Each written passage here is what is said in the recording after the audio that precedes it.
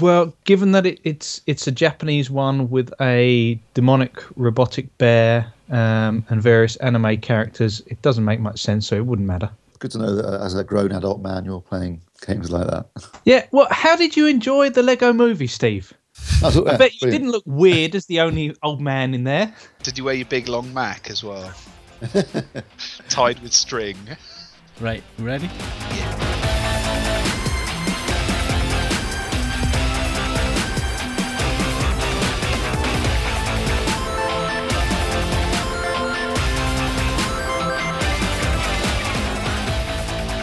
Well, hello and welcome to the AV Forums podcast. Joining me for this edition are assistant editor Steve Withers. Every Halloween, the trees are filled with underwear. Every spring, the toilets explode. News editor Mark Hodgkinson. You guys playing cards? Games editor Mark Botwright. Hello.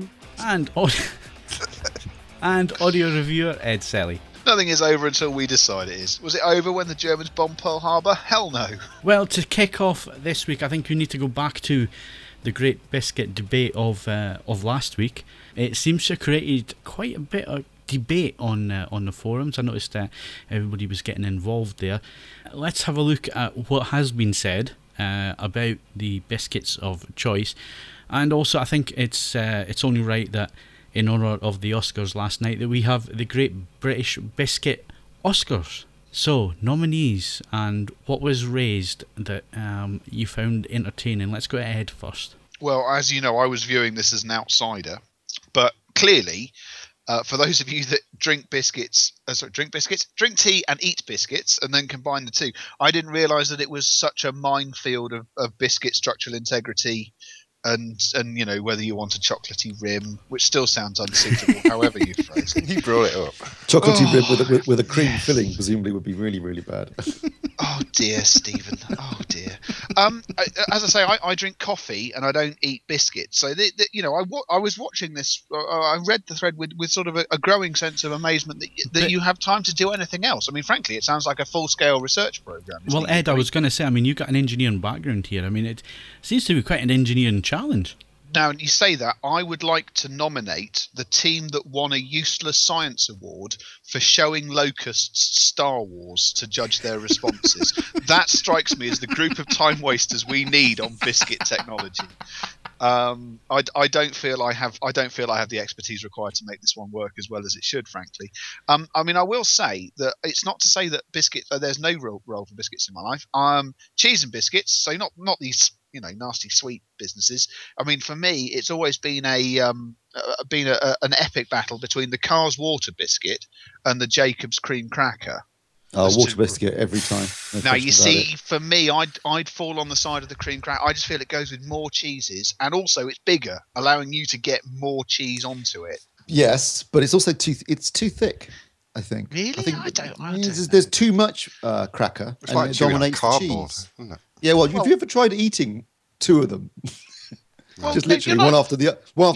It's physically impossible. It's physically impossible. You are supposed to eat them with cheese. No, Let me point that out. My dad once bet me. He said, "I bet you 10 quid you can't eat two Jacobs crackers one after the other." And I said, "Of course I can. That'd be ridiculous." I literally, physically couldn't.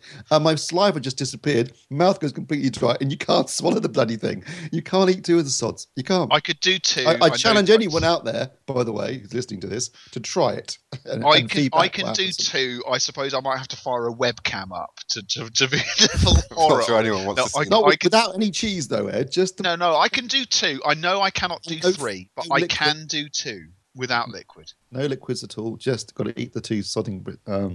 I can do two. I'm putting a line in the sand here. I think we've got an epic video production coming here. The selfie to end all selfies. Yeah. Are you gonna film it in 4K? 4K. This is surround like, sound.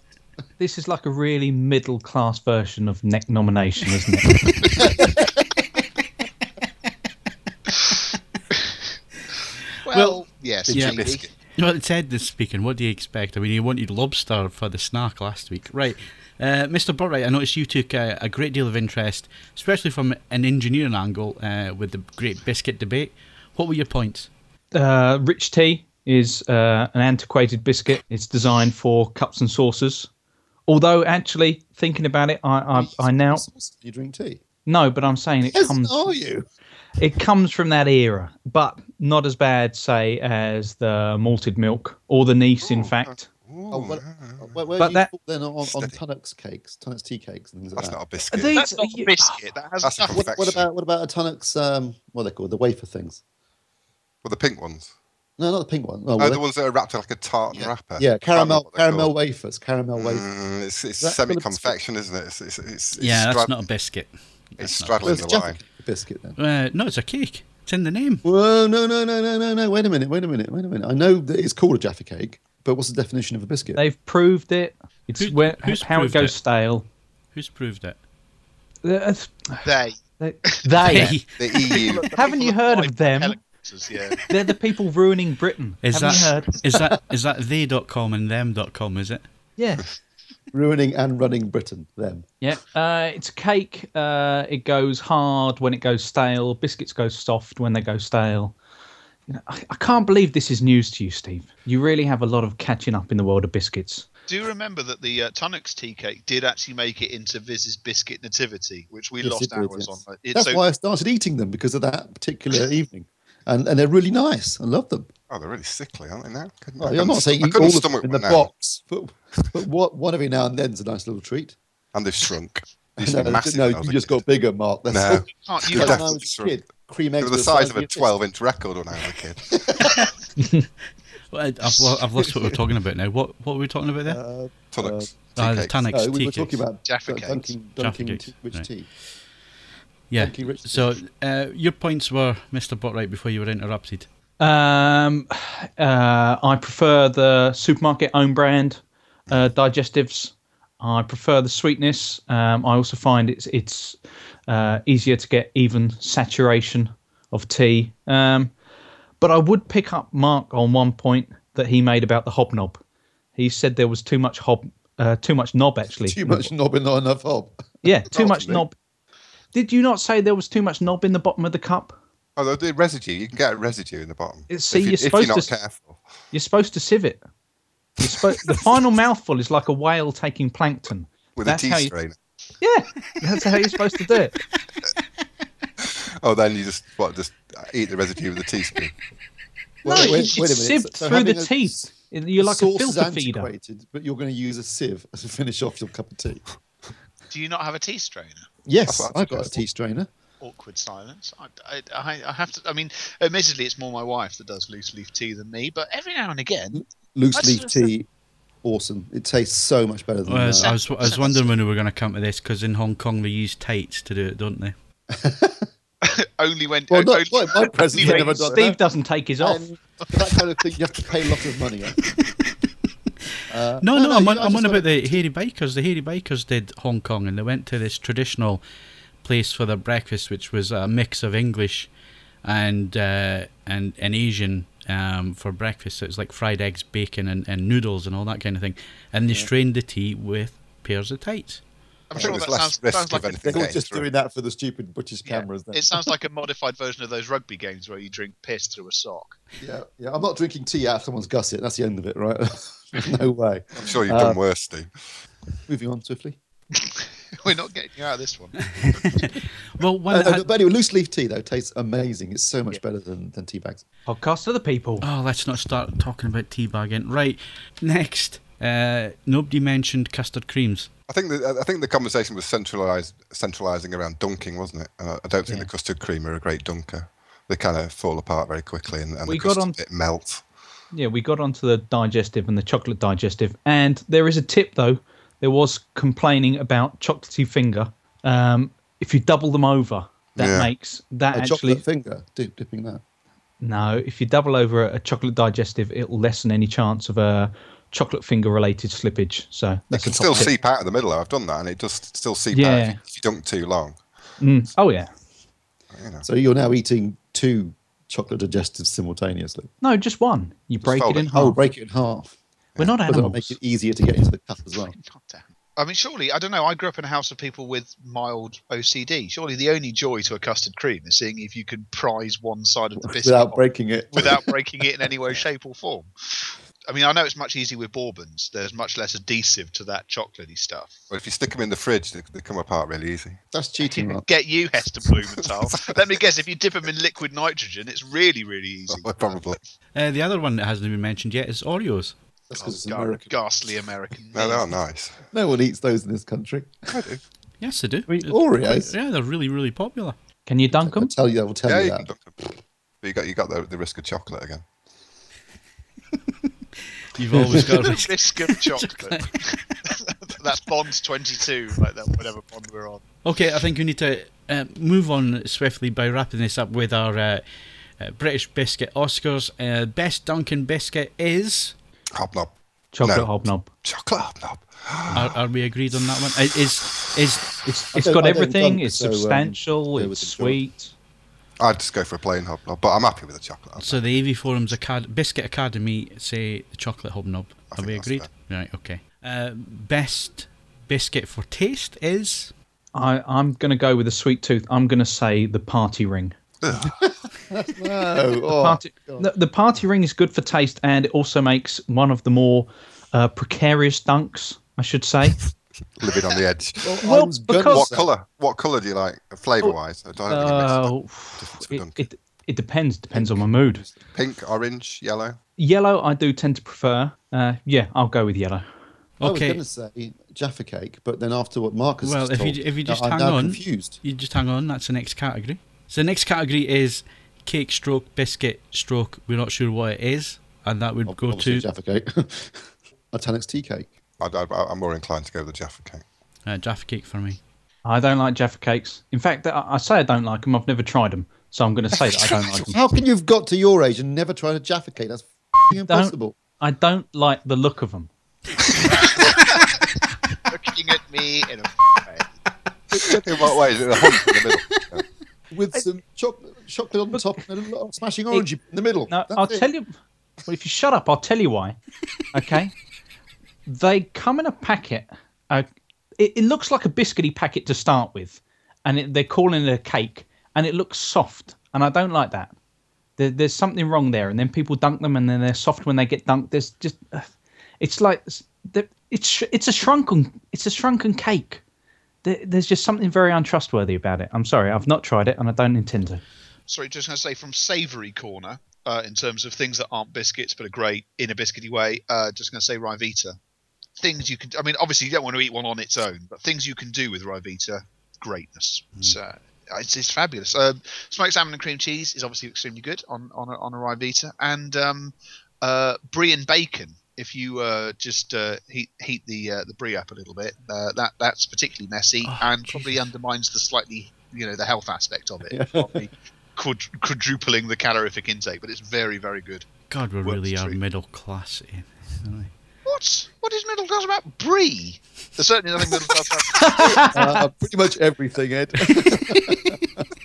Camembert, brie, docciolata, it's all very middle class.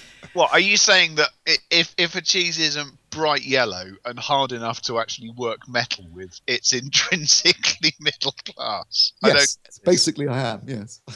And to wrap up, the final overall award for the best biscuit / cake / confectionery goes to... Wagon wheel. What? So I put that one in left field, the wagon wheel. Oh, is that the jammy one or the original? No, it's the one that's like chocolate with two sides and a fondant centre. The problem is, if you had a time machine and you went forward 20 years, it'd be the size of a 10p piece in 20 years. I can remember the time when they used to be the size of a hubcap, and that wasn't Yeah, simply just no, because I of the road. remember that, yeah. They used to be huge. But I'm disappointed, Phil, that we've reached the end of this segment and we haven't had an excuse for you to say curly whirly. No, it's not a biscuit. But, It's not a biscuit, it's a place. sweetie. Cuddly Wuddly. It's it's just very satisfying when you say it. What can I say? Cuddly Wuddly. Right, enough of this confectionery crap. Let's move on. Hardware news. Now, Ed, you were supposed to go to Hi-Fi Show. I believe you turned up and then had to turn around and come back again. But it's a bit Blue Peter, this one, because you have to bring your own. This is right, absolutely correct. And now in its 6th year, if you can believe that, is it's actually brilliantly managed to get the URL for the Hi-Fi Show, kind of stamping its authority on all other hi-fi shows. But it's based in Scalford Hall, just outside Melton Mowbray. And yes, the key difference is that instead of it being a manufacturer-based exercise, people bring their own systems. And if that sounds a bit weird, well, I can assure you it is, but in a good way, I think it's fair to say. Scalford Hall has a couple of advantages for the role in question. Steve was being very unkind about it before we started recording. But you were being unkind about it. Well, I'm being unkind about it. It was less flash than the Marriott in Bristol. It's gigantic and laid out over about 37 different buildings and floors, which gives everyone lots of space to make their own noise. And rooms come in all sorts of different sizes. So you can have the intimate study-based system where sort of 3 people can watch it at a time. And there are whacking great rooms as well. I mean, comfortably bigger than, for example, the space that Name were doing their statement dem in Bristol. And also, actually, the value spread was quite surprising as well. I mean, this year, I think the cheapest system could have been yours for a whisker under £200, and the most expensive yours for a whisker over £175,000. And if you could think about someone bringing their own £175,000 system, that's quite a commitment. They're well insured. Well, I don't know, but as I say, a big bewildering variety of equipment. And Ed, what are the logistics of this? Then you turn up with a system in your boot, set it up in a room, and off you go. Pretty much. I mean, you can turn up the day before. I mean, the first time it was done, we had to set up at sort of 7 o'clock in the morning prior to people turning up at 9:30, which was a bit hardcore. But no, now it's set up the day before. And yeah, I mean, obviously, car, if your system is small enough to do car, quite a lot of vans in attendance because some systems just, I mean, my system's borderline. It'll fit in the back of a people carrier, but it's happier in a van. And yeah, it's entirely bonkers. But there is one interesting thing about the difference in the systems between the major difference is that at hi-fi shows, commercial hi-fi shows, the equipment you see is a commercial convenience of equipment either built by one manufacturer, sold by one distributor, or sold by one dealer. There is, and that means it's always in production, and it's together as much for commercial reality as anything else. Systems that go to bring your own hi-fi show, they're there because the person feels that's the best they can possibly achieve with their given budget, and it does lead to some cracking sounding sort of demonstrations, and not often there were some expensive systems there, but equally there were systems, perfectly sensible money, that were capable of greatness, and it's fun and it doesn't hurt anybody. I take it the choice of music is better than these commercial things where they just play jazz and piano concertos. Absolutely. And all the rest of it. I've never heard Austrian Death Machine at any other hi-fi show. So, I think that's got to have it going for it as well. Yeah, there's some. I mean, as I was explaining, this year, unfortunately, my wife became very ill overnight, so I actually left as everyone was turning up on the Sunday morning. But I listened to a couple of systems the night before, and last year on a system that was worth getting on for £60,000, listening to Daft Punk live at the sort of volume that will boil the fluid in your inner ear. Yeah, you're not going to get that at a normal hi-fi show, and it's much the better that you can. It's really quite exciting. And hopefully, I'm hoping that one day someone's going to have the sheer nuts off insanity to bring an entire AV system. So what is the? I mean, what do the exhibitors get out of this? I mean, obviously they're not selling anything if they're bringing their own stuff along. So simple joy of turning up, waving. There's an element of that. I think it would be wrong to say there isn't, but it's as much. I mean, the normal plan when you're not called back home to deal with lots of sick, is that you go there the night before, you have a properly good, piss up, with the added advantage that you can obviously wander around people's rooms because it doesn't really have opening and closing on the day before. You just wander around people's rooms clutching large quantities of alcohol, if that fancy takes you, playing the music that you want to play.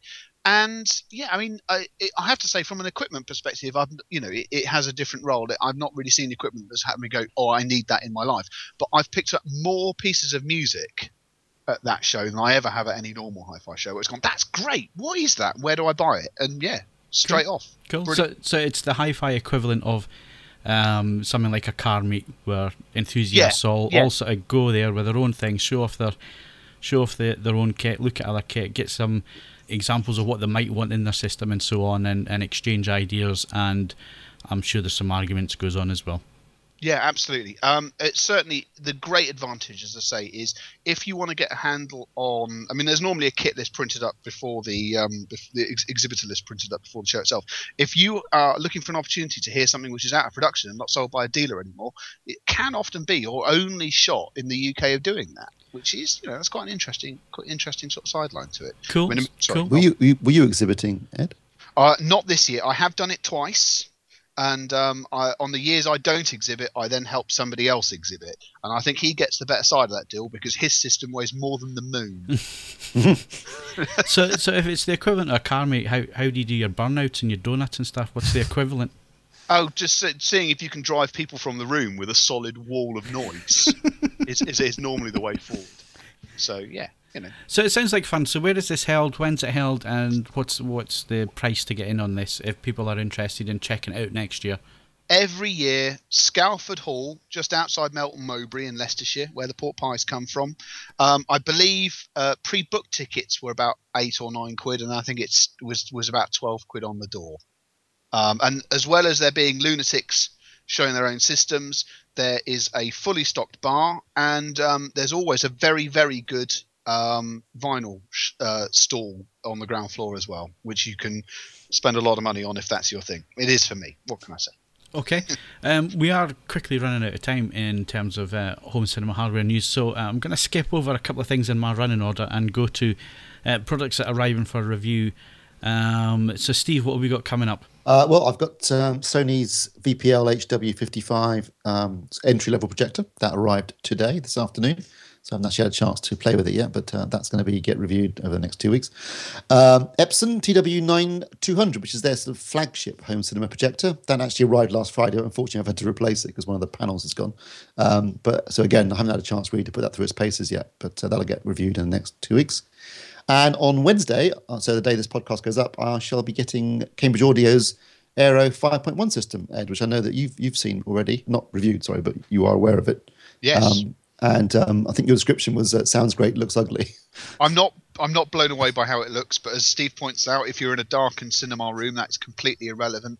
I don't want to spoil the surprise. You can obviously look at the website as well, but you're dealing with something which is unique to all intents and purposes, and at a sensible price. It's speakers done in a different way to almost anybody else out there, and I think what it does is very, very clever. So I hope that you find it interesting. 5.1 system in for some time now, so I'm quite looking forward to it, actually.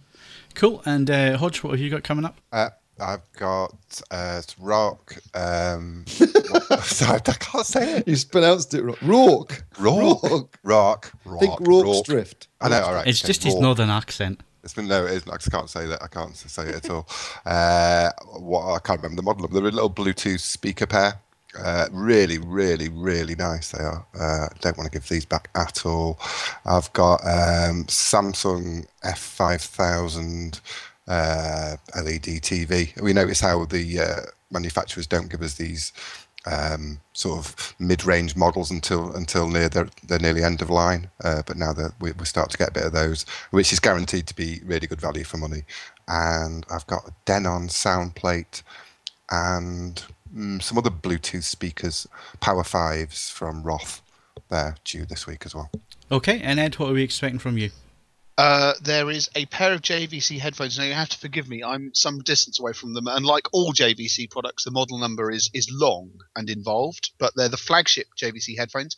They'll be going through imminently. Hopefully, then to partner with that, there'll be a pair of earphones from AudioFly, US company. And then a little bit later on in the month, when something vast has finally left my house, we are hopefully looking at a surround speaker package from Dali. And then also a more affordable home cinema amplifier from Pioneer. Okay, so that's what's coming up in the month of March. Obviously, we're now just entering that month. So if anything takes your fancy there, then keep an eye on the homepage for the reviews going up. And we'll be back in a sec with games news.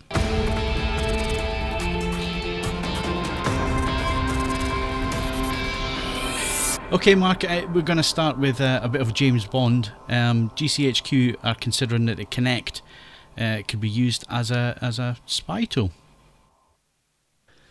Sorry, I was just finishing a bourbon. That's classic for you, isn't it? That really is.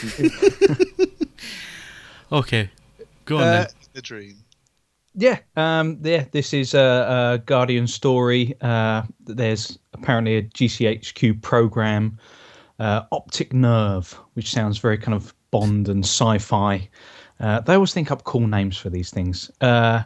Where they were investigating whether they could use Kinect on the 360 to grab images, as it was alleged they tried to do with a couple of million of Yahoo users as well via webcams.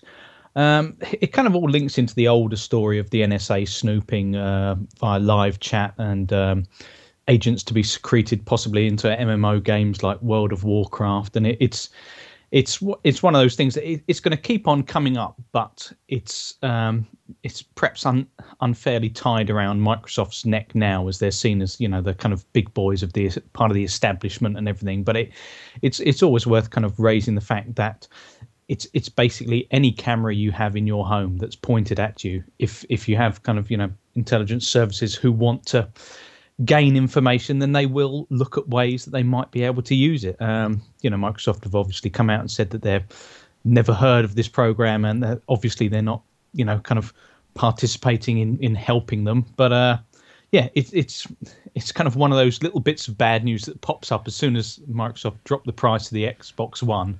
Up comes something that says, by the way, it might be spying on you. It's all great now. Yeah.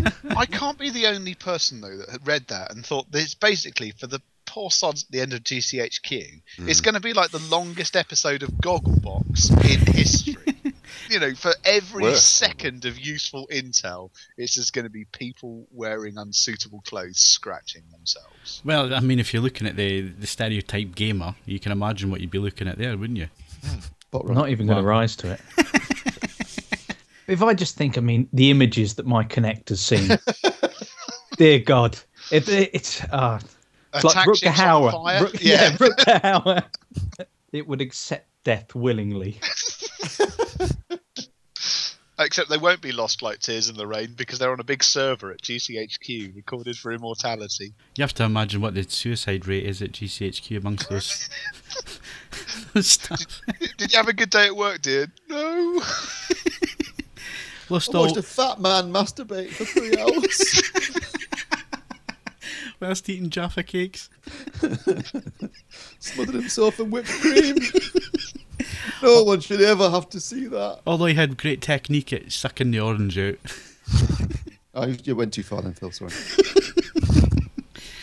Yeah, God, that's got to be a sad job, really, isn't it, watching that? I mean, what intelligence are they going to get out of that other than... It's one of those jobs you imagine it's given to the YTS boy or something like that. It can't be top-level Bond agents or something. That would make the next Bond film particularly grim. In fact, there's a quote from someone at GCHQ in the linked Guardian story. It says, "Unfortunately, it would appear that a surprising number of people use web conversations to show intimate parts of their body to the other person." Who's surprised by that? I'm assuming the whole thing was made up by the Guardian, isn't it? Is there any veracity to this story? I don't know. The Guardian have been pretty bang on with their intelligence stories recently. They're quite good at understanding Edward Snowden. They're quite good at understanding terrorism on account of one of their writers being arrested for it. Right, okay, so let's get back to some game stuff. New Titanfall Titbits, 15 maps, zip lines. I have no idea what this all means. Tell me what it means. Yeah, this is further from the kind of tidbits gleaned from the beta files, which at the time I think they were saying that it was going to be 13 maps, and we've seen from kind of shots from the art books that there are these monsters. No one knows how they integrate, but yeah, this is the latest leak that there will be 15 maps. Some of them will have water. You'll have anti-Titan turrets in some of them. There'll be zip lines, which is quite interesting because it's a lot of the game is based on this idea of verticality, and so therefore that will help you cover distances quicker. And apparently you can grab onto them halfway along the zip line as well. They've also released, well, I say they've released, some people think that perhaps it's simply a kind of marketing ploy that this leak is out. But what their prestige variant's going to be, a new thing called Generations, so you'll reset at a given point and lose lots of things other than the burn card collection, but you'll gain experience points at an increased rate. Campaign, there'll be 9 different matches in there, 4 hard point, 5 of attrition, a new game mode, Pilot Hunter, where only pilot kills will add points. And yeah, as I say, still to me though, the most interesting thing is these big shots of these monsters. It looks ridiculous. It's like a Diplodocus with ridiculously sized legs. They've just taken a dinosaur and just stretched its legs out. A Diplodocus. A Diplodocus. Diplodocus. A Diplodocus walking over a rock. Yeah, it's a rock.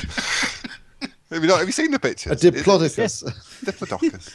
Diplodocus. Oh, I've just seen the photos. Yeah, I see what you mean. They just look. It's like if Salvador Dali did dinosaurs. Yeah. Yeah. Yeah, but he makes speakers instead. Yes, they do. No Dailies. You mean dailies? Sorry, Mark. No, that's all right. Yeah, as I say, I was hoping there'd be some kind of mech on kaiju action, but they look like they may just end up being something in the background. No one's fully sure. So presumably, you can only use the zipline when you're a person, not a big mechanical thing. Yeah. Yes. Yeah. Fine. Obviously, I'm not keeping up with the conversations on this for obvious reasons, but this is touted as being the game to change Microsoft's fortunes. That they've added the price cut in there as well on the consoles. Is this going to turn around the fortunes for them, do you think? Fortunes in terms of Xbox One sales, are you talking? Yeah. What the problem is, it's not an Xbox One exclusive. That's kind of where they shot themselves in the foot, which is it's kind of almost marketed as such. So virtually all the blurb will be about it on the Xbox One, but it's also on the 360 and it's also on the PC. So unless they can kind of really hype it up and say why you should be getting it on that, I think perhaps the dedicated servers that will come into play. But you'll imagine you'll be getting greater graphics on the PC. So it's almost like it's on the middle system being on the Xbox One. I can't see the PC hurting the sales too much. They're kind of a different market, aren't they, console and PC gamers? But 360, I think, I think it would have been better if they didn't put it on that. Yeah, because I mean, most people who are kind of who are going to pick up a One probably already have a 360. So if when the reviews come out, if it's not radically different, will this be the game to make them drop kind of £400 on a new system to look that much better? I just don't know if it will. Okay, cool. And last story was the Wii U has finally overtaken the Xbox 360 in Japan. Yeah, kind of almost belatedly, it's crawled past about the 1.6 million units sold mark. It's kind of it's not really a marker to boast about because the 360 just mean that the 360 hasn't sold very many units in Japan. Or the 360, they count the units sold each week, usually in kind of hundreds, sometimes just scores. So that's not really, it's not a great kind of benchmark. But it's home territory for Nintendo, so obviously it's a it doesn't make them look that great. But by the same token, the kind of console market, you could say is waning there. And I would have said that had the PS4 not sold 300,000 in its first 2 days. I was about to say, how did that do in its launch? Yeah, it beat the PS3, what that sold in a similar time frame by about 90,000. But there again, the PS3 was priced higher, and that was seen as kind of underperforming in sales terms. So it's you can obviously see where Nintendo still have to go there. Okay, and to wrap up on games podcast coming up next week. Have you guys started planning yet? Do you know what's coming up? No. Okay, fair enough. Do you need me at this stage, Mark? Yeah, what's the plan there, Mark? I have no idea. Right, so that's the games news. Coming next is movies.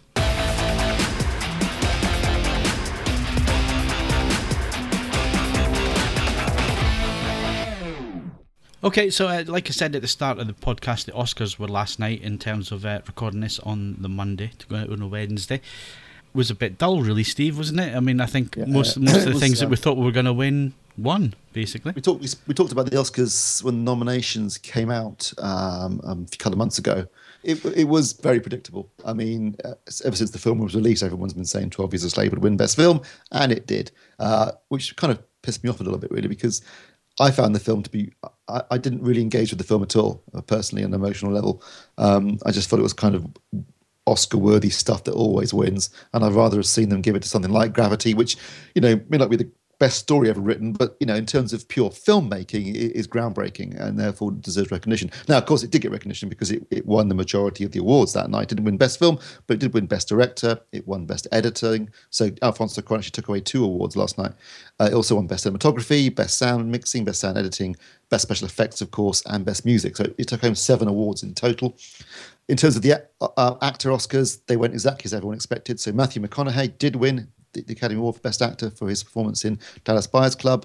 Now, I understand that is richly deserved. Oh, totally, absolutely. Still gives me a headache, the thought of it. The man who was in Failure to Launch and Sahara has won an Oscar. To name but 2. Yeah, you say that, Ed, but I started watching True Detective at the weekend. Oh, no, I understand. So it's like someone's hit him over the head and he's got an amazing brain injury that's made him good at acting. Yeah, I mean, that's what it's like. Unbelievable, the metamorphosis he's undergone. Yeah, totally. But nonetheless, I'm still thinking about the early films where literally he could be out-acted by some of the lighting rigs.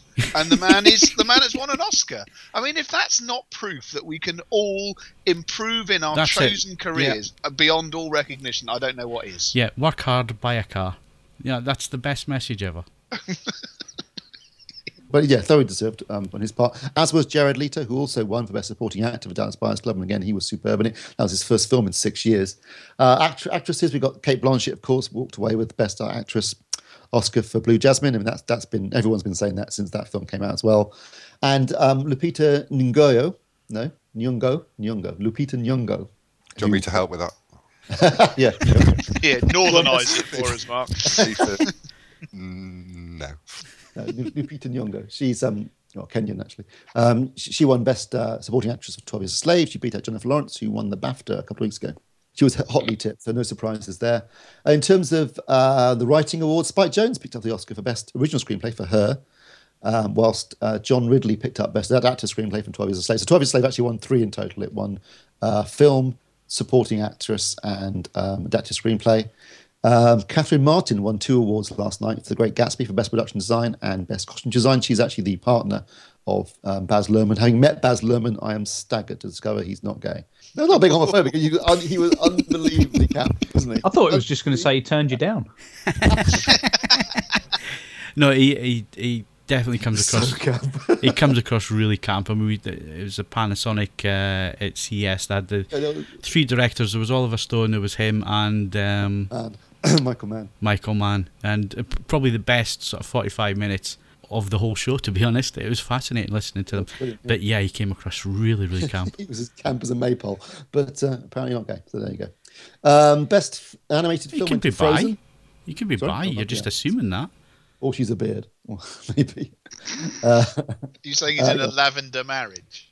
It's always my favourite phrase. Like most of the Conservative Party. Disney won. Get the lawyers out.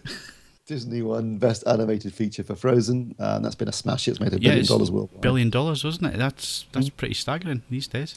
And it also won Best Song for Let It Go. Are you saying, Phil, it's almost pretty much recouped the Lone Ranger? Oh, yeah. No, Disney aren't bothered about the Lone Ranger because they've also had the Iron Man 1.2 billion, Iron Man 3 rather, 1.2 billion. They've more than covered the cost of the Lone Ranger. But will they have learned a lesson? No, probably not. Just looking at the list, I do disagree with... I haven't actually listened to the Gravity score a great deal. I still maintain that the Captain Phillips score was the best of the ones nominated last year. So I don't think the Gravity score is a score you could listen to on its own, but I as a part suppose of the film. that is fair. I guess that there's No, as a part of the film, the opening chords alone, as the credits come up, where they say, in space, it just temperature goes from this to that, and there's no air, etc., is actually terrifying. There's this really big brass section coming in. It's really scary. I think it's a brilliant score, and it's also because the sound effects are done in a realistic fashion, so you only get sound when someone's touched something, so it induces through their body. Means that a lot of the score has to carry the film. I thought you were a Thomas Newman fan for Saving Mr. Bankshead. Yeah, so did I, actually. I just, as I say, taken on its own merit, I just thought the Captain Phillips score was superb. I also, just trying to stay tenuously on topic, but be ridiculous at the same time. There was a comment from Bill Bryson earlier on. Obviously, Dallas Buyers Club won Best Makeup and Hairstyling, and he was saying they could have just gone to any makeup salon in Des Moines, Iowa, and achieved the same thing. but Stanley, they spent $250 on makeup. Yeah, apparently that was the budget. Yeah. So I suppose they probably did go to a makeup salon in Des Moines, Iowa. Yeah, okay, fine. You mentioned Captain Phillips. That was that was a film that was largely ignored in the nomination stage. I'm surprised Tom Hanks wasn't nominated for that. Even nominated, no. And other big losers. Well, American Hustle had 10 nominations, didn't win a thing. You got to think makeup and hair for that one. Well, the hair alone for that one should have been. I don't know why it didn't get a nomination at the very least, because it's a film where everyone's wearing a hairpiece of some sort. Strange. Wolf of Wall Street didn't win anything, and The Hobbit didn't win anything. Second year in a row where Jackson's gone away empty-handed. So it would seem as though Hollywood's love affair with Middle Earth is well and truly over. Yeah, totally. So that is the Oscars. Like I said in there, I started True Detective at the weekend. I don't know if anybody else has seen it yet, but I have to say I'm 2 episodes in and I am hooked. It is absolutely brilliant. Woody Harrelson's fantastic in it as well. So if you get the chance, get yourself into that. It's going to be the next big thing. That really, it's on my to-do list. It's on the Sky box set thing, thankfully. So I'll be attending to that. I should be buying it on Blu-ray. Well, obviously, not watching it on Sky. Get you. I just buy records instead.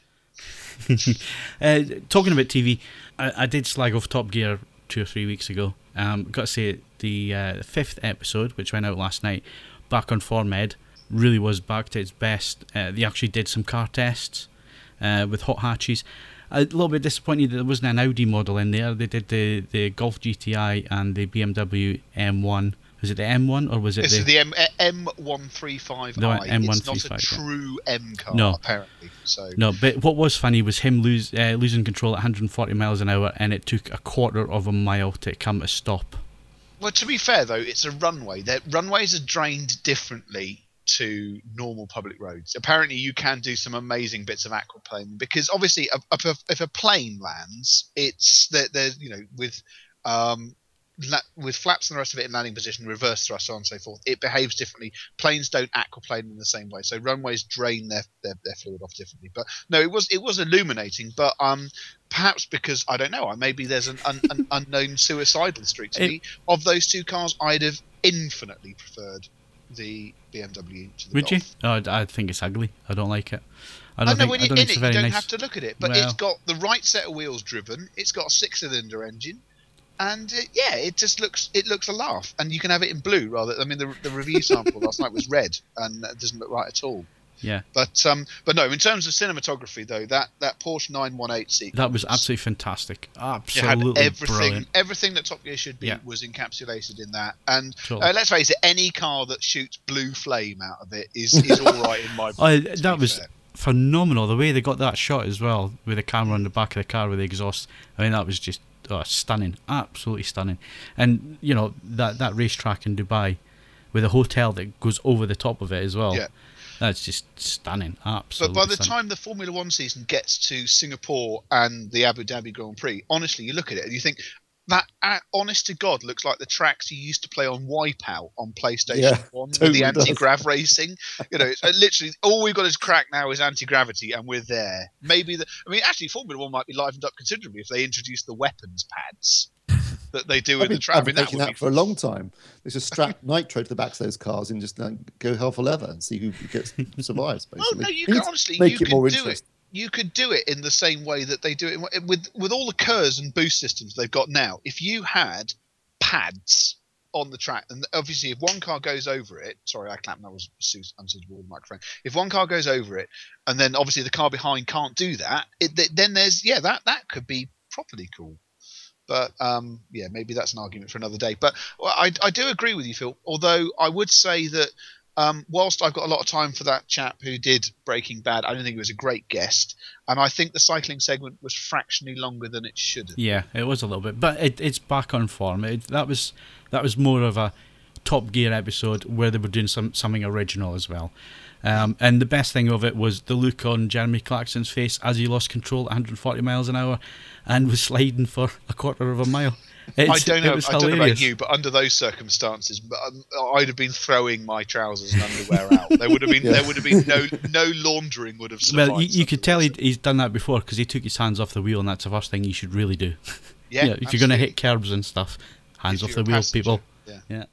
But I don't. I'm afraid you and I differ considerably on Audis. I mean, we've both participated in that Audi RS1. The S1. S1. The S1. If I had 25 grand in my bank, I would be buying that car. I'm sorry, you must have had. I know you claim you don't drink, but you must be inebriated when you say something like that. It's a bloody Polo with a Haldex clutch. No, and I'm sorry. That's just not the case. It's like there's quite a bit of equipment that it's all based on the same chassis, or all based on the same running gear, but you can make things completely different. And no, I don't agree with you. And well, I've had 25 grand. Audi. I mean, the only Audi I've ever owned, company car, single. I mean, I realised at that point why so many Audis are driven so badly is simply because they're so uncomfortable. Oh, I mean, I would have done rubbish. anything to. The right-hand drive conversion team at Audi must be 3 teenagers and a surrealist. It's you're talking absolutely. You're awful. talking rubbish, Ed. You're talking rubbish. My A4 is the best car I've ever owned. I would also point out Hands that you're. down. How should I put this? You're quite a lot shorter than me, so some of the grievous discrepancies in where the seat, the steering wheel, and the pedals are won't be quite so apparent for you. So yeah, sorry, no, it's on my list of brands I don't have any interest in ever buying ever again. No question. That's your loss, isn't it? Steve, what do you own? Audi. Yeah. But right, can you drive? No, I take the bus. So when they do a Top Gear that covers that, I'll be fine.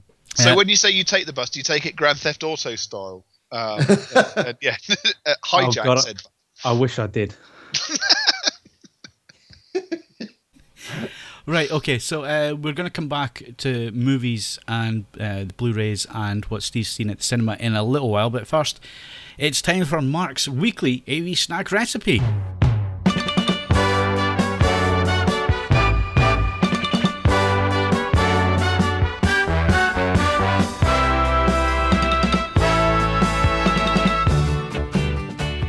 Biscuit theme, but this one's dedicated to Bart, right? This is a cheesy chili biscuit, although it's not technically a biscuit, I'm just calling it that. So it's very simple. Get a bowl onto 350 gas mark 4, that's 180 as well.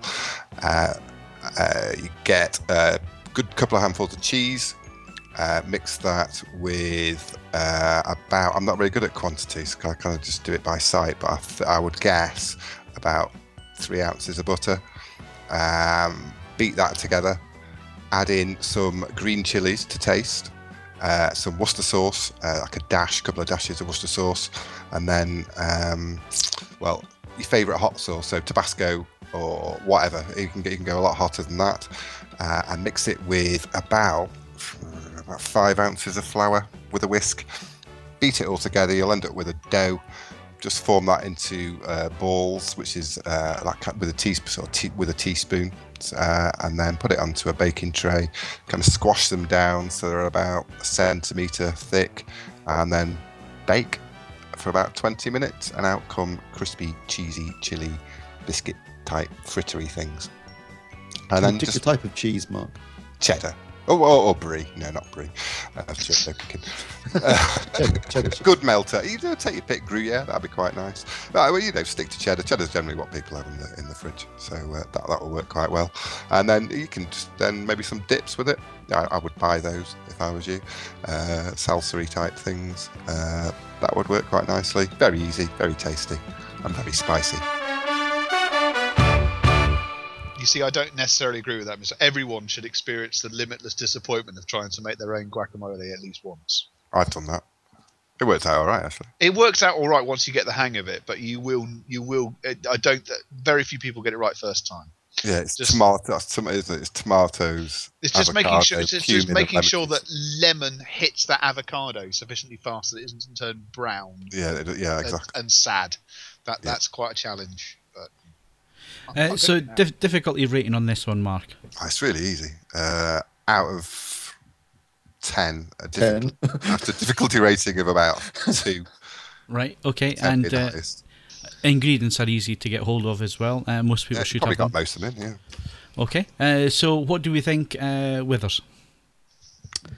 I like cheese. I love a bit of cheese on a cracker. I'm a big fan of a bit of cheese. Glass of port, I'm a happy man. I've never been a fan, strangely, of cooked cheese dishes like quiche or anything where you're using cheese, apart from maybe cheese on toast. That's okay. But generally, I'm not a fan of cooking What about cheese pizza? in dishes.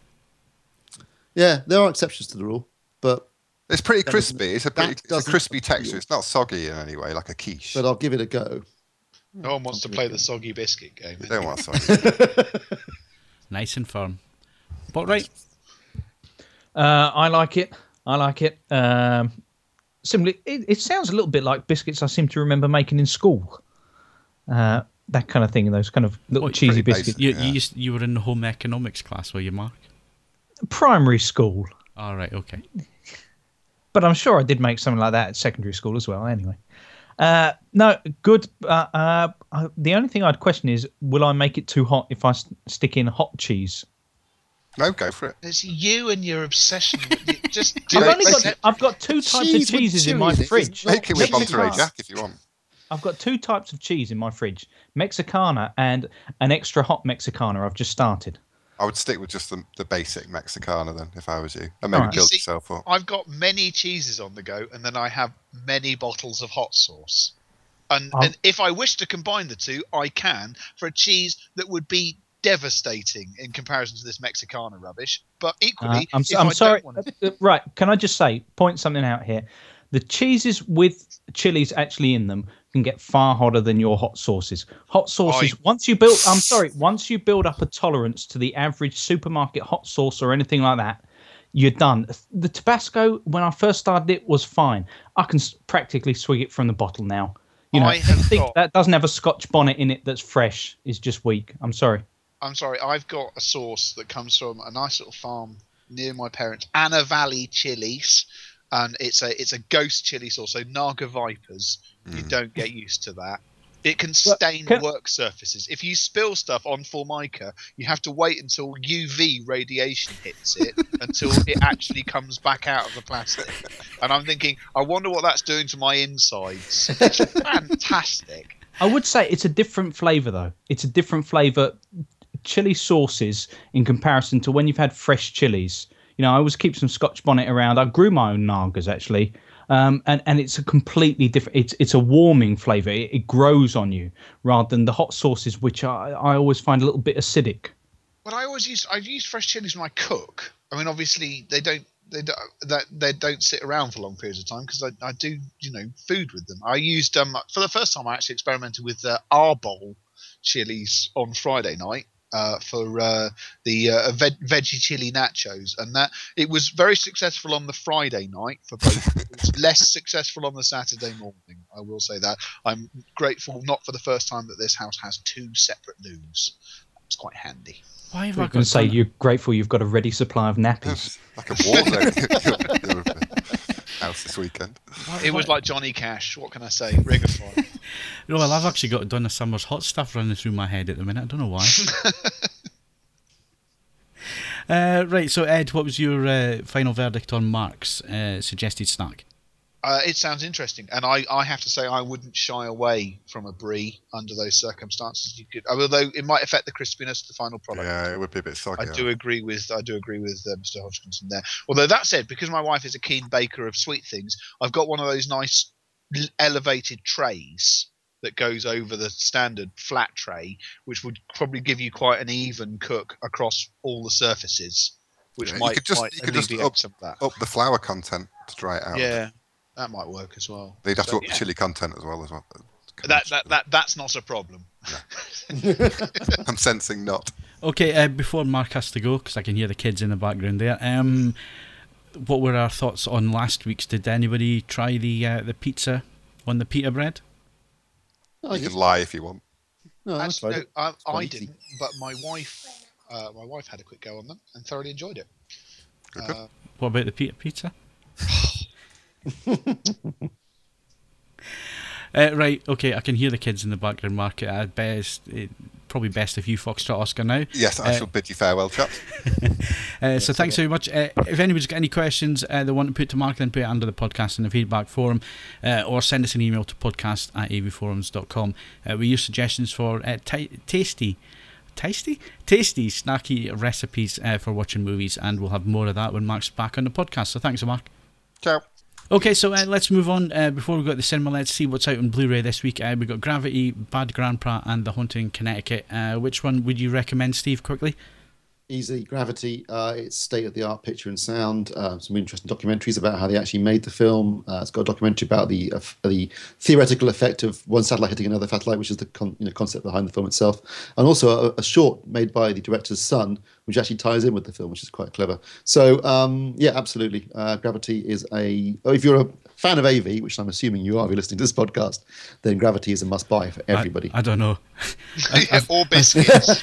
I think the passion that's been shown in talking about biscuits and pizzas and little spicy snacks, if we showed that passion with the actual hardware we're supposed to be talking about, this would be a cracking podcast. I don't know. I think we're carving our own niche as most miscategorised podcast Pun intended. in the UK.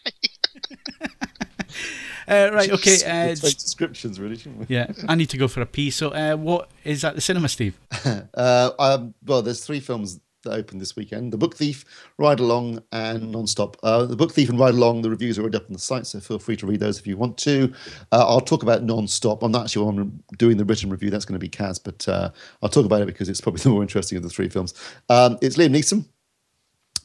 He's become the go-to action man of modern cinema, I suppose. It is the strangest career arc. Is it? Bizarre. An article 20 years ago, he was nominated for Schindler's List. He's Yeah. done. And He's He's done the opposite Matthew to McConaughey, yeah. He's done the He's gone opposite. from serious actor to rubbish films. Well, McConaughey's gone from rubbish films to serious actor. Do you But reckon how old there's is he a now? hilarious, but 61? 60. Do you reckon there's a hilarious buddy swap, a brain swap, like Freaky Friday? They could actually just cast them both and then just do it actually as a fly on the wall documentary. It'd be fantastic. It's actually the second film I've seen Liam Neeson in 2 weeks, because obviously he's also in the Lego movie, playing bad cop, good cop.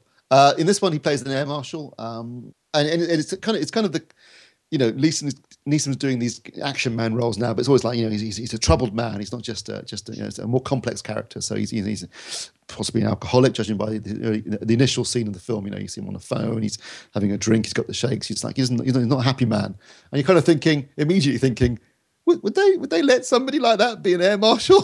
Put him on a plane with a gun? Later on in the film, you discover that he used to be a New York Police Department, New York police officer, and was and left the force because of personal issues. Again, are they going to hire someone like that to be an air marshal?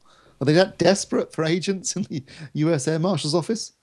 I don't know. It seems strange. Anyway, he gets on the plane. He's obviously it's a non-stop flight from New York to London, hence the title. And he gets on the plane, and then about 20 minutes, 30 minutes into the flight, he gets a message on a secure phone that the air marshals have, telling him that this person's going to kill a passenger every 20 minutes unless he gets $150 million. I've got to say, the film is utterly ludicrous. Some of the plot points are, when you stop back and think about it after, you think that's just ridiculous. How could they possibly have known that? Having said that, it is enjoyable hokum.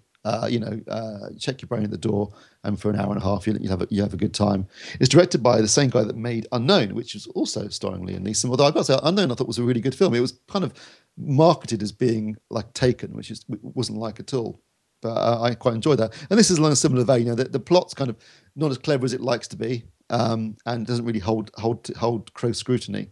But it's certainly enjoyable. Neeson's always watchable. I mean, it's well made. It's just utterly ludicrous. But, it's a solid 7 fun movie to watch. Cool. So the other two, like Steve said, are up on the site now, the Book Thief and Ride Along, so go and read them. And Non-Stop should be up by the time this podcast goes up. Well, I think that's all we got time for this week's AV Forums podcast. Thanks very much for listening. All I need to do now is thank Steve Withers. Fat, drunk and stupid is no way to go through life, son. Mark Botwright. Is he bigger than me? And Ed Selly. Christ, 7 years of college down the drain. Might as well join the fucking Peace Corps. And don't forget, you can follow us on Twitter and Facebook, bookmark AV Forums, for the latest reviews, news and video. Plus, why not leave us a rating on iTunes if you enjoyed the show. I'm Phil Hinton, thanks very much for listening, and we'll see you again next Wednesday.